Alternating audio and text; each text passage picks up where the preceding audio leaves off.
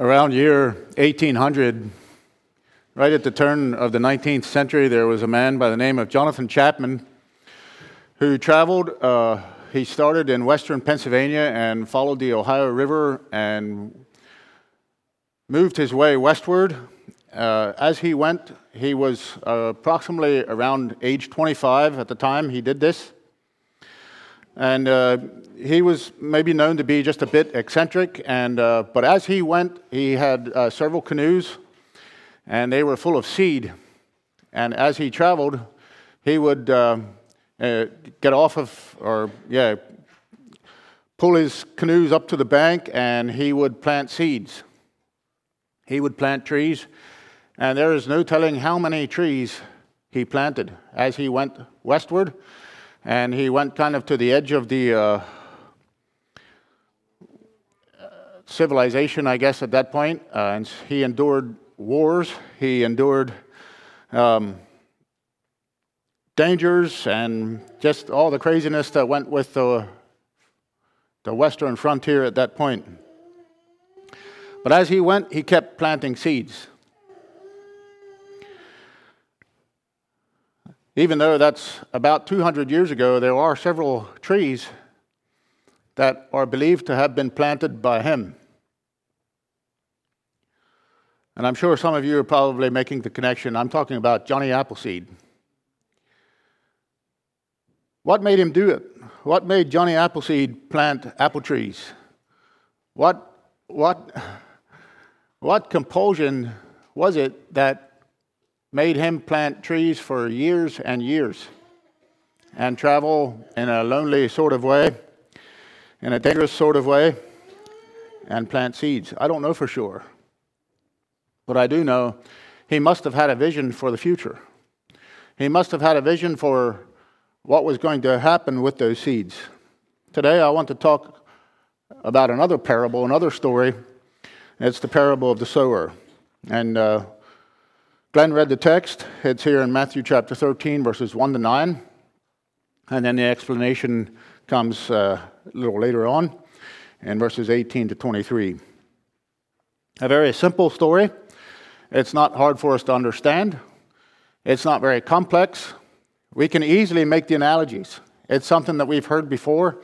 My goal today is to make it fresh and new in our minds. Here in Matthew chapter 13, there was the account in Matthew 12, which immediately preceded this, according to chapter 13, verse 1. The same day, it says, he had been having the discussion with the, I think, people from his hometown, pretty much. And his family members were there, and people that knew Jesus as he was growing up. And they basically rejected Jesus by saying that he was enabled and empowered by Satan or Beelzebub. And he gave the teaching there and ended with the discussion in chapter 12 about the followers of Jesus being his brothers and sisters. So that's the context of this account, this story here in chapter 13. And we have a very long chapter here. It's, depending how you break it up, it's about 7 parables. And he gives stories about what constitutes the kingdom of heaven and who and how and what qualifies a person to be a follower of Jesus Christ. So I'd like for us to keep that in our minds as we go. Today in our Sunday school lesson, we had that line about the revelation of mysteries. And here in chapter 13, verse 11, we have something similar, where it says, because it is given unto you to know the mysteries of the kingdom of heaven. And I think that's correctly said in our Sunday school class, the Sunday school class that I was in, that the mysteries as it's given here in the Greek is the idea of unveiling. It's closely connected to the word revelation, which is the book, the title of the book, the last book in the Bible. It has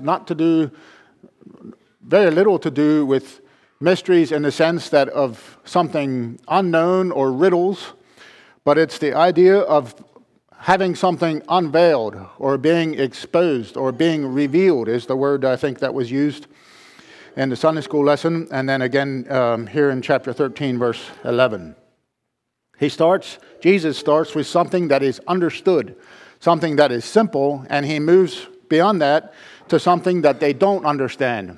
And in this case, in this time, they didn't understand the spiritual connections that Jesus was making by making this simple story about a sower who was sowing seed in a field.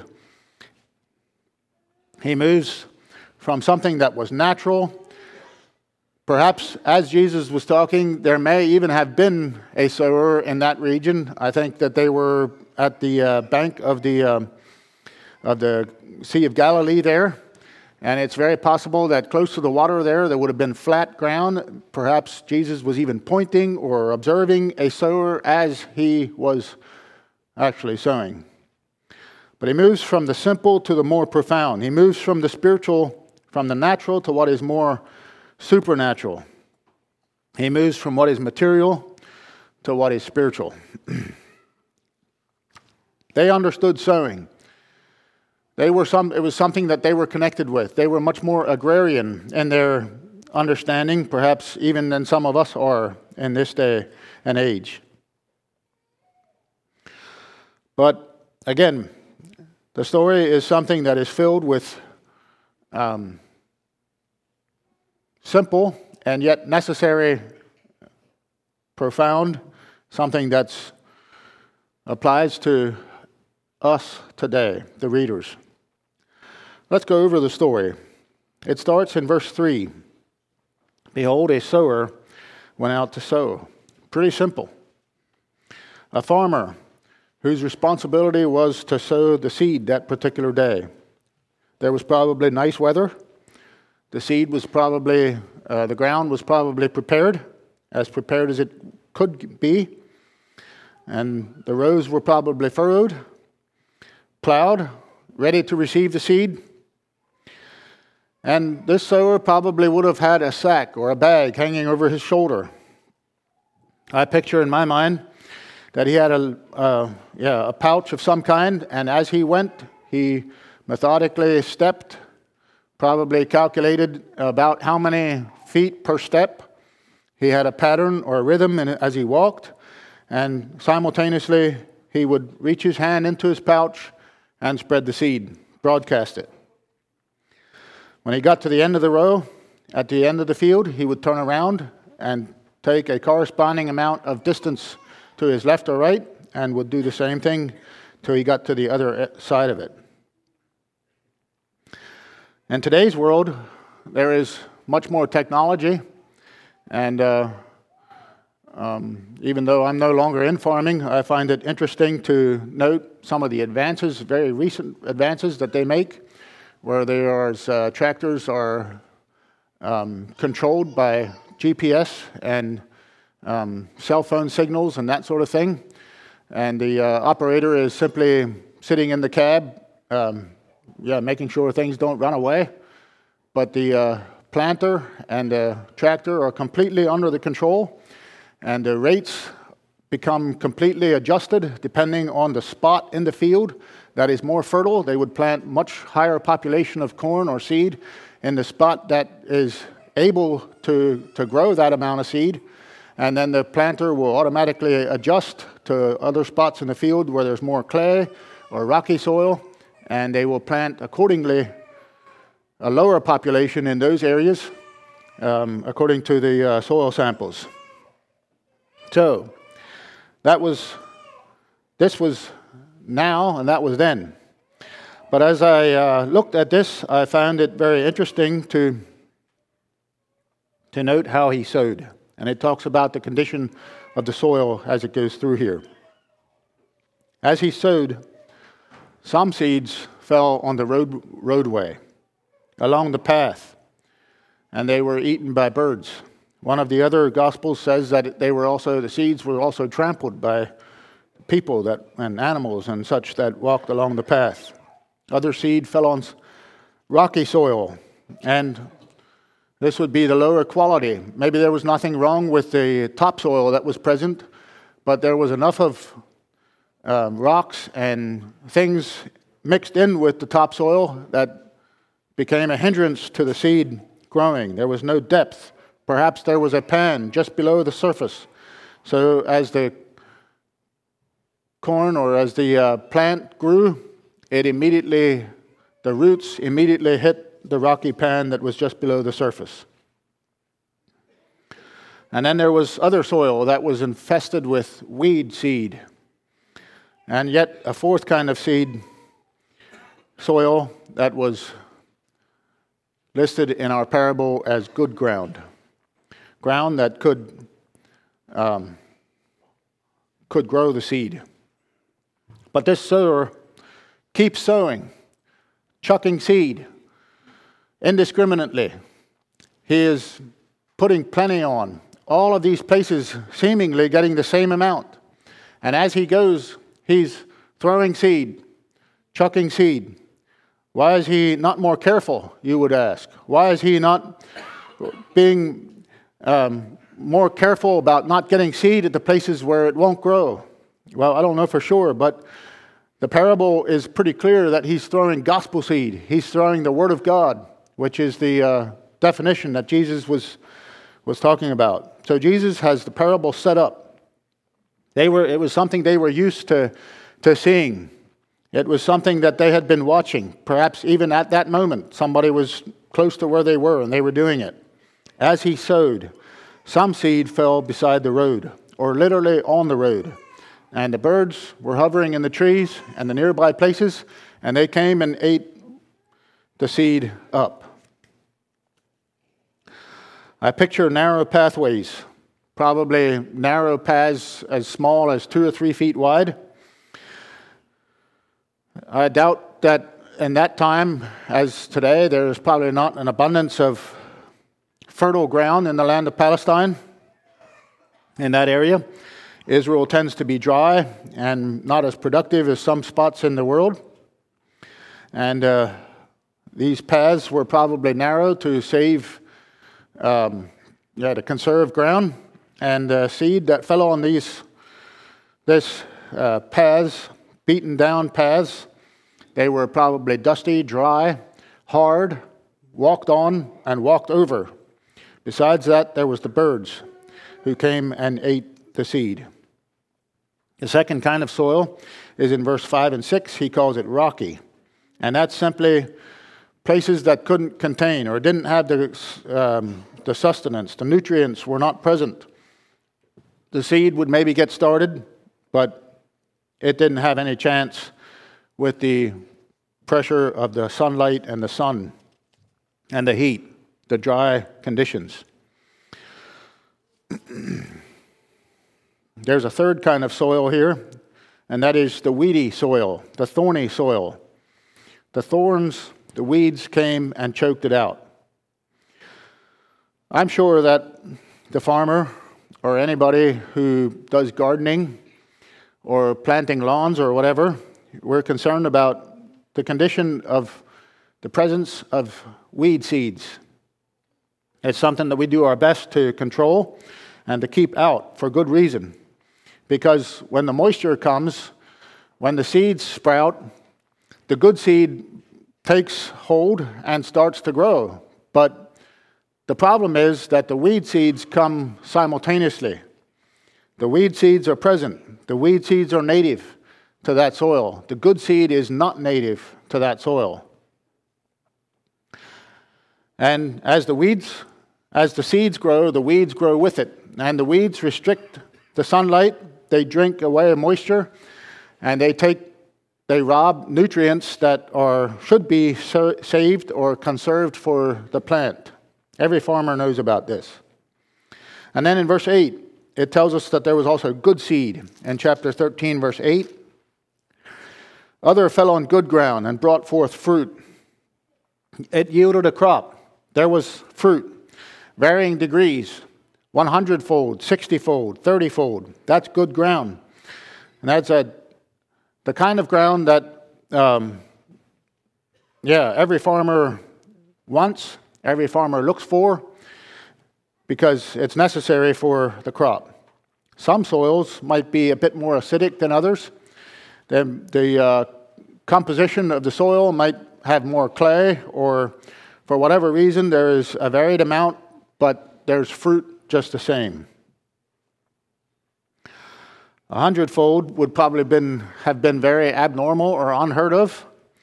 Perhaps even 60 or 30-fold would have been abnormal or astonishing for the crop yield in that point.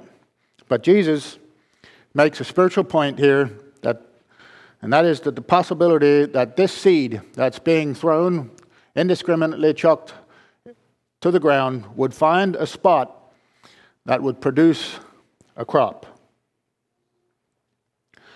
Well, Jesus gave that simple illustration. And then in verse 9, he says, "He that hath ears to hear, let him hear." And that's pretty much the story. He was clearly making a point to his disciples and the people that were listening that there's something that he wants them to get. There's something that he wants them to understand. There's a deeper meaning to what he has just been talking about.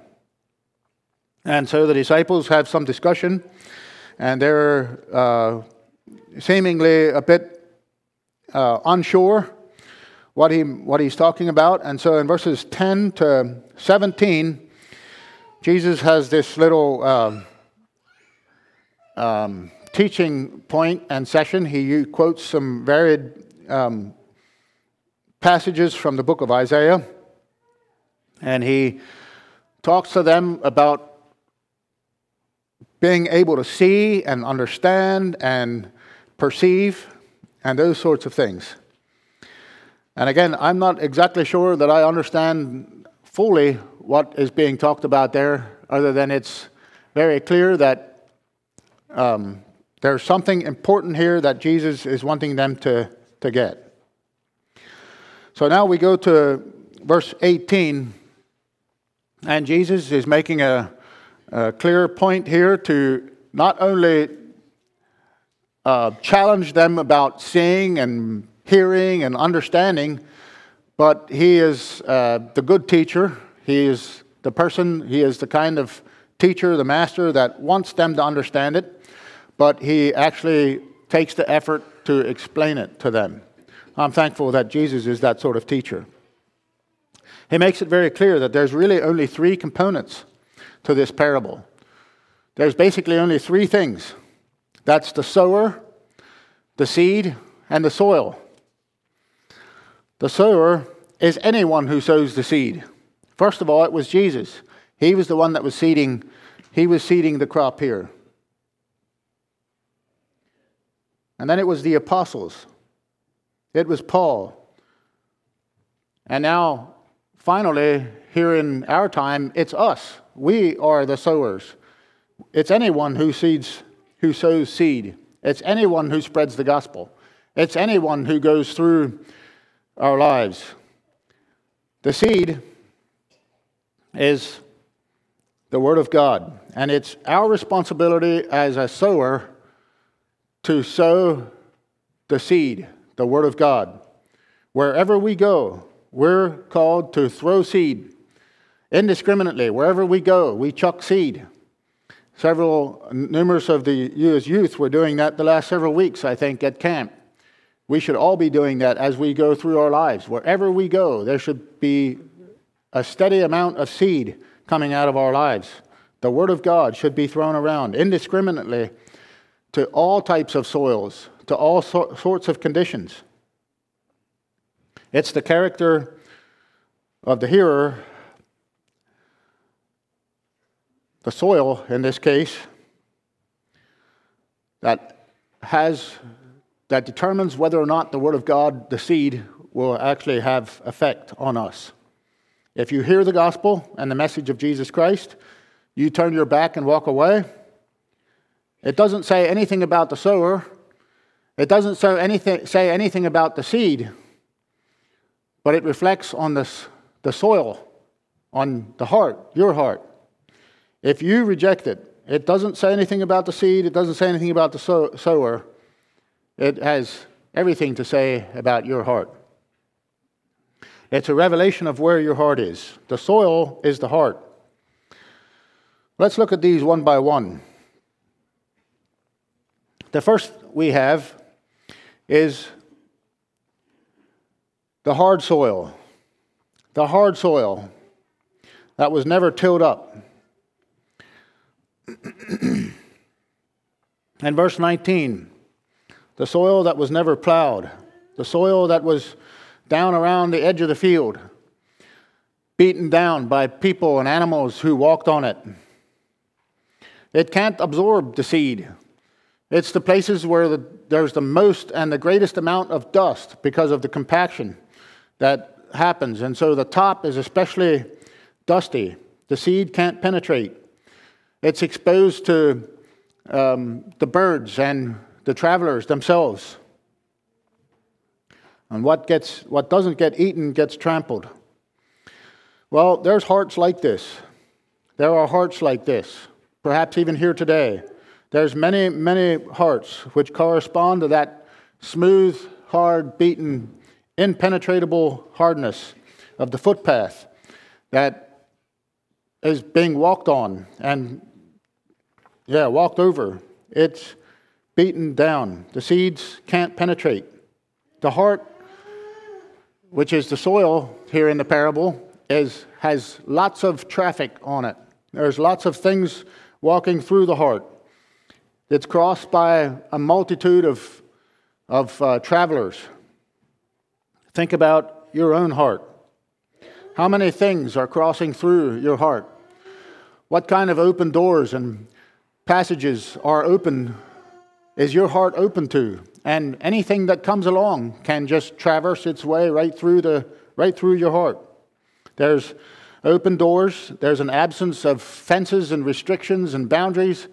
And whatever comes along just goes right through your heart. And it hardens your soil. Your soil is never broken up as a result of that. There's no conviction. There's no repentance. There's no soul searching. The heart grows callous. The fear of the Lord is not something that's familiar to you. And the love of God is not even particularly attractive to you. There's no boundaries. Anything and everything can go right through your heart. The birds have full access to it. So when seed enters your heart, the chances of it being food for Satan, or the chances of it being trodden down so that it's crushed and not able to do its process, is pretty strong. Your heart is unplowed. The sower is doing his job. The seed is good. There's nothing wrong with that. It's the condition of your heart. Your heart is unplowed. It's no boundaries. And this reminds me of the people to whom Jesus came. He came for these kind of people. He threw seed all over Palestine during the years of his life here on earth, and especially during the years of his ministry. Everywhere he went, he invited them to come into his kingdom, and he indiscriminately performed miracles and taught doctrines and teachings that were important for that time and for our time. Jesus indiscriminately threw seed wherever he went. But it was Satan who came along and snatched it. It was the condition of the hearts of the hearers who rejected it. And that's a sad situation. And we don't have to look any further than our own hearts as we sit here this morning. Are you that dry, hard road at the end of the field? Some faithful messenger comes along and throws the seed, throws the word of God. It bounces, it disappears, and there's no fruit. There's nothing happens to it. Nothing at all. It just disappears. Well, there's the second kind of soil here, and that's the rocky soil. The rocky soil. There's the kind of seed that's thrown on, or the kind of soil that is has other things mixed with it. It's temporary. Immediately there is quick response. There's the reception of the seed, and it quickly sprouts. But when the sun beats down, and I think it's interesting, 2 times he refers to sunshine or sunlight as an obstacle to overcome as persecution. We don't think about it so much that way. But when the sun shines, not storms I'm talking about, that he's talking about, he's saying that on a perfectly clear day, when things are going well and the conditions are about right, this seed, this rocky soil, has what it takes to start off well, and it starts off just that way. On the surface, it's like, whoa, this is great. Count me in. Where do I sign? This is wonderful. The commitment is there, but it's fleeting. It's temporary. And I think it's a challenge for us today. There's competition in this soil. There's pressure and reasons why this seed cannot continue to germinate, why it cannot continue to grow. There's an absence of nutrients there. There's affliction. There's persecution. The word that's used here in the Greek is the word pressure. When affliction comes, pressure comes, the seed can't handle it. The growth is stopped and withered. There's pressure. There's no real root there because of the rocks. This is a picture of a person who never counted the cost. They didn't realize that in order to be a Christian, it costs something. They need to, like Jesus said, abandon where they come from. Their worldview changes.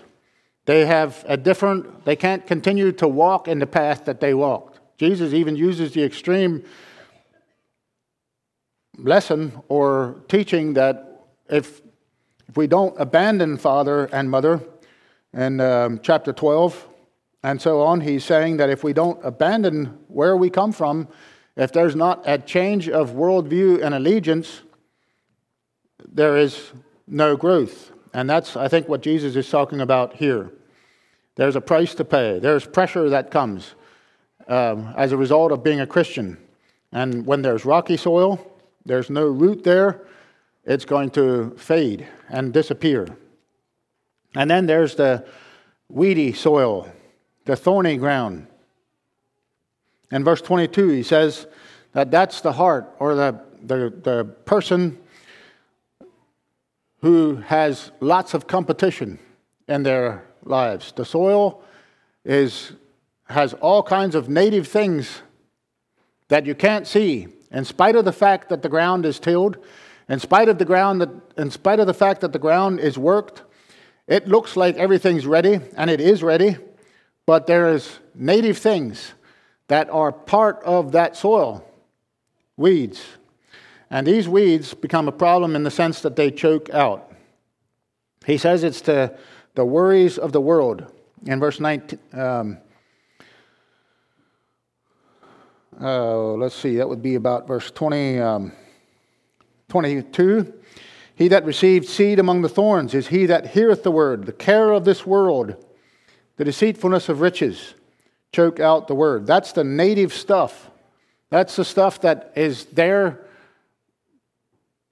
by itself. It's the kind of things that we deal with in our own lives on a daily basis. It's native to our hearts. And it becomes deceitful. It chokes out meaningful growth and fruit in our lives.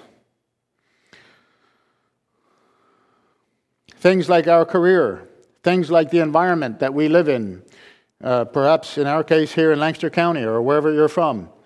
There's things that the spirit of the age, there's things that we are concerned about. And as a result of that, this seed, the Word of God, the seed that's not native to our heart, it never brings up fruit.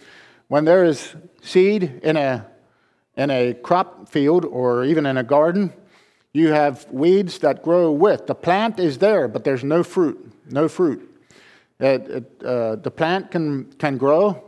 Even in a lawn, you can have an abundance of weeds. There's a bunch of grass there, but it eventually becomes choked out.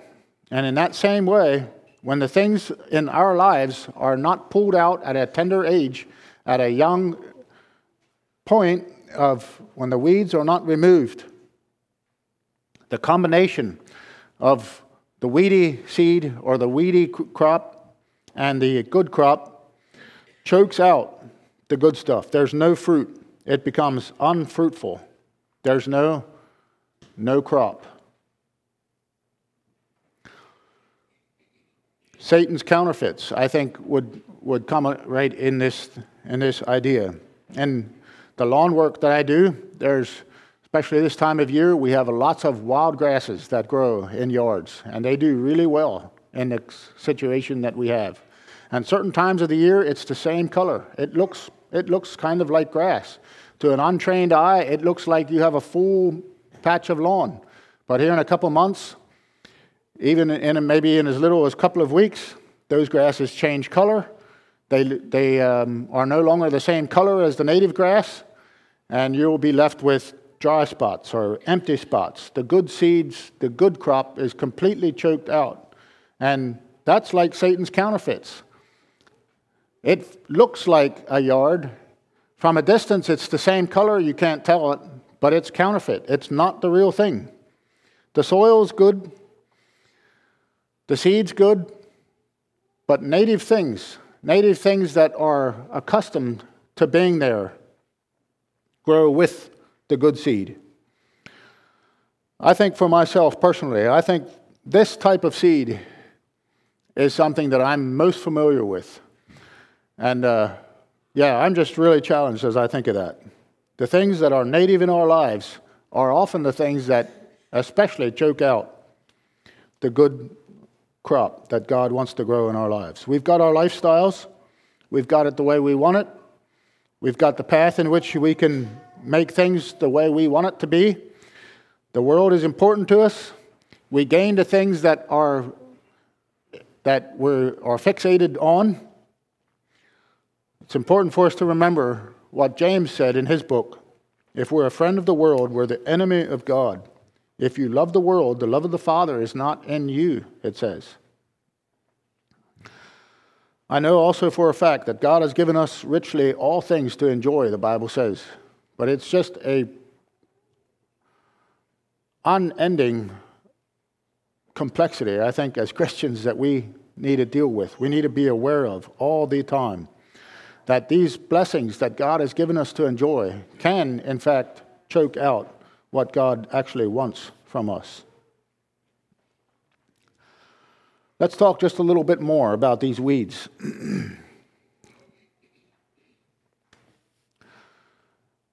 In the spiritual sense, when the Word of God enters a heart that's prepared and plowed up, your heart can only hold so much, The ground is limited in its capacity, and when there's weeds present, the weeds, because they're native to the soil, take the nourishment away from what is foreign to the soil. They're used to being there. It's actually their place and their spot. They've been there for a long time. As long as the weeds live, they grow.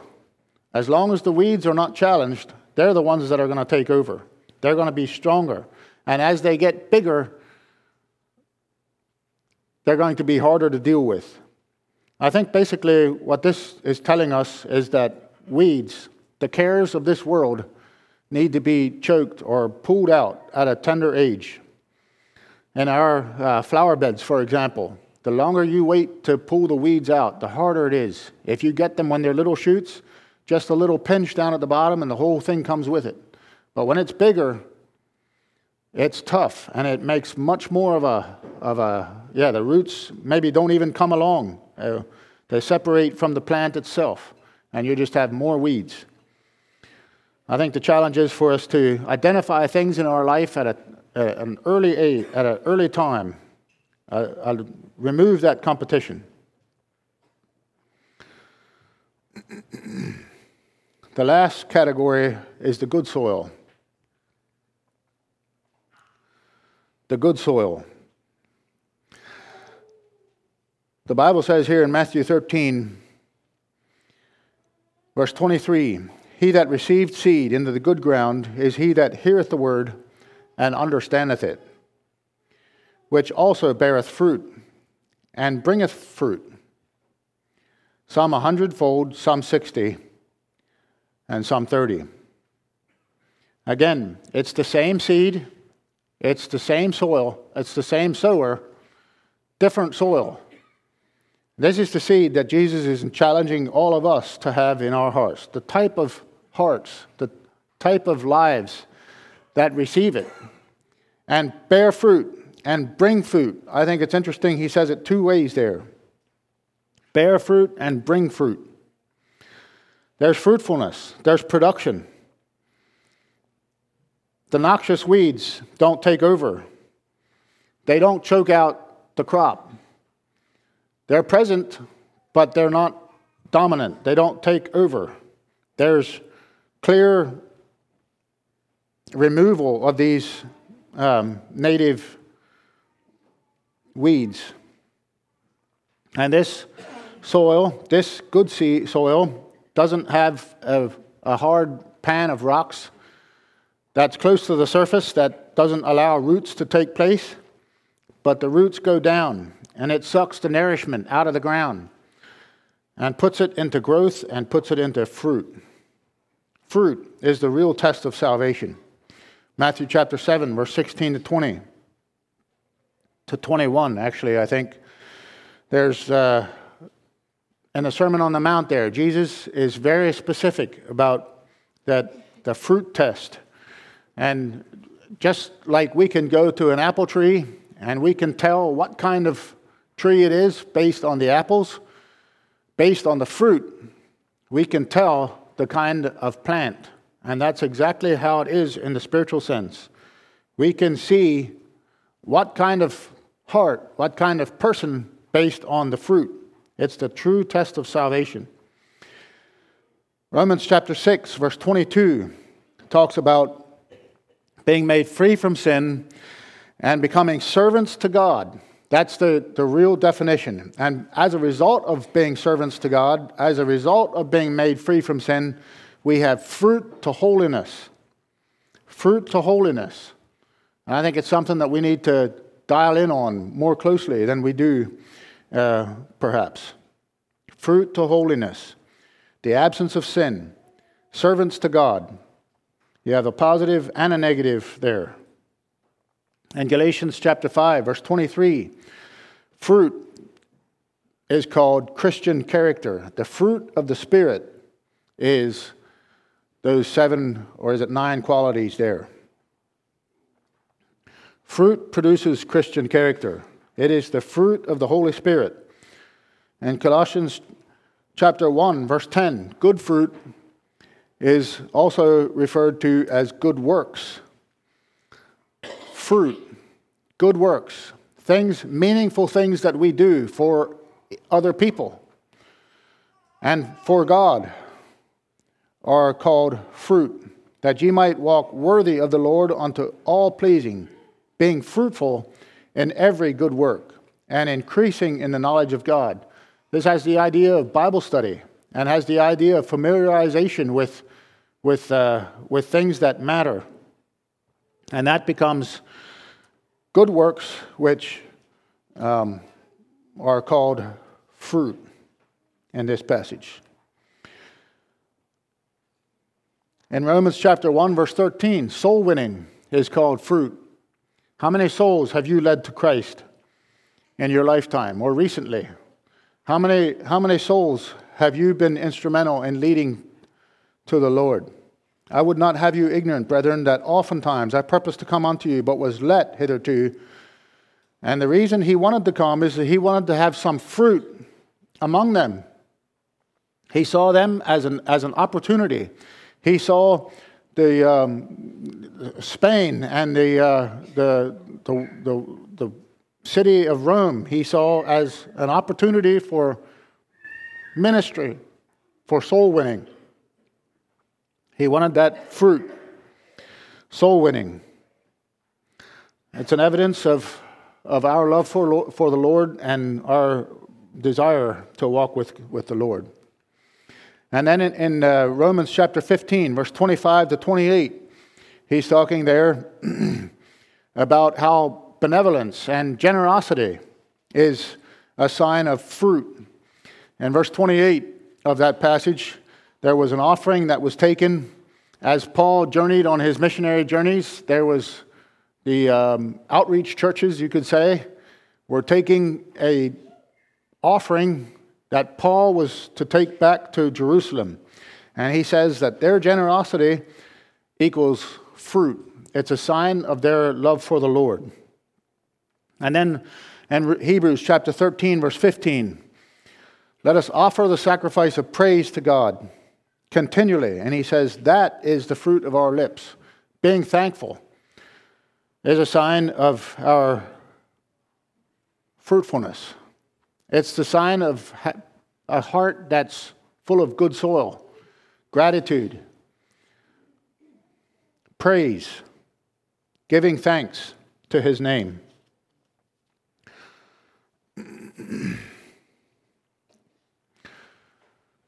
There are several things that I want to leave with you in review, and as I close. The parable of the sower is an important lesson for us today for at least several things. It teaches us how we need to have the Word of God in our lives. It teaches us how we need to condition our soil. It teaches us how we need to sow and what we need to sow. The first thing I see here is that Jesus says that it's important how we receive his words. It's important, the condition of our hearts. We need to be aware and alert and intentional about the things that are competing for the attention of our hearts and our minds. Where is our heart turned? Is it turned toward God? Is it turned toward things that are not meaningful, that are temporary?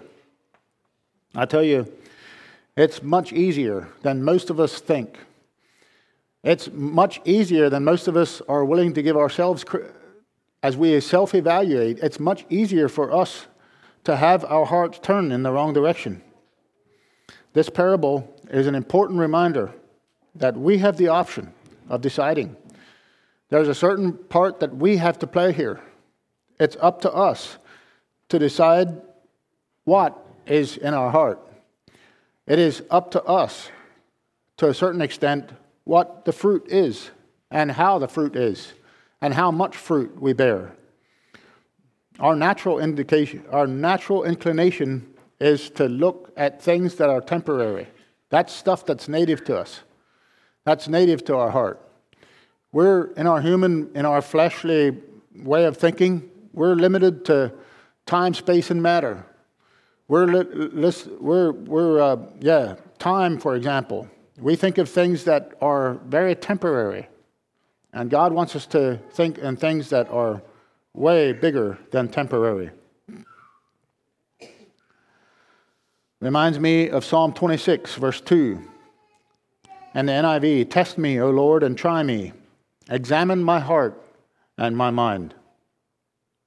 I think it's things that we need to do constantly, daily. Evaluate the intentions, the things that are entering our lives. And I'm thankful for the Holy Spirit that is so faithful in convicting us of areas in our hearts that need a change, that need attention. The second thing I see here is that we need to plant the Word of God in our heart. God's Word is so faithful, and it is so potent. Hebrews says that it's alive. It's powerful. And when the Word of God is in our lives, it has the power to take over. And so we need to take it in.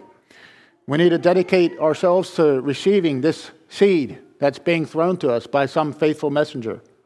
When God's Word is planted in fertile, rich soil, it has the ability to produce lots of fruit. Unbelievable amount of fruit. Our hearts are the soil. It's important for us to have God's Word enter that soil. Keep your heart rich.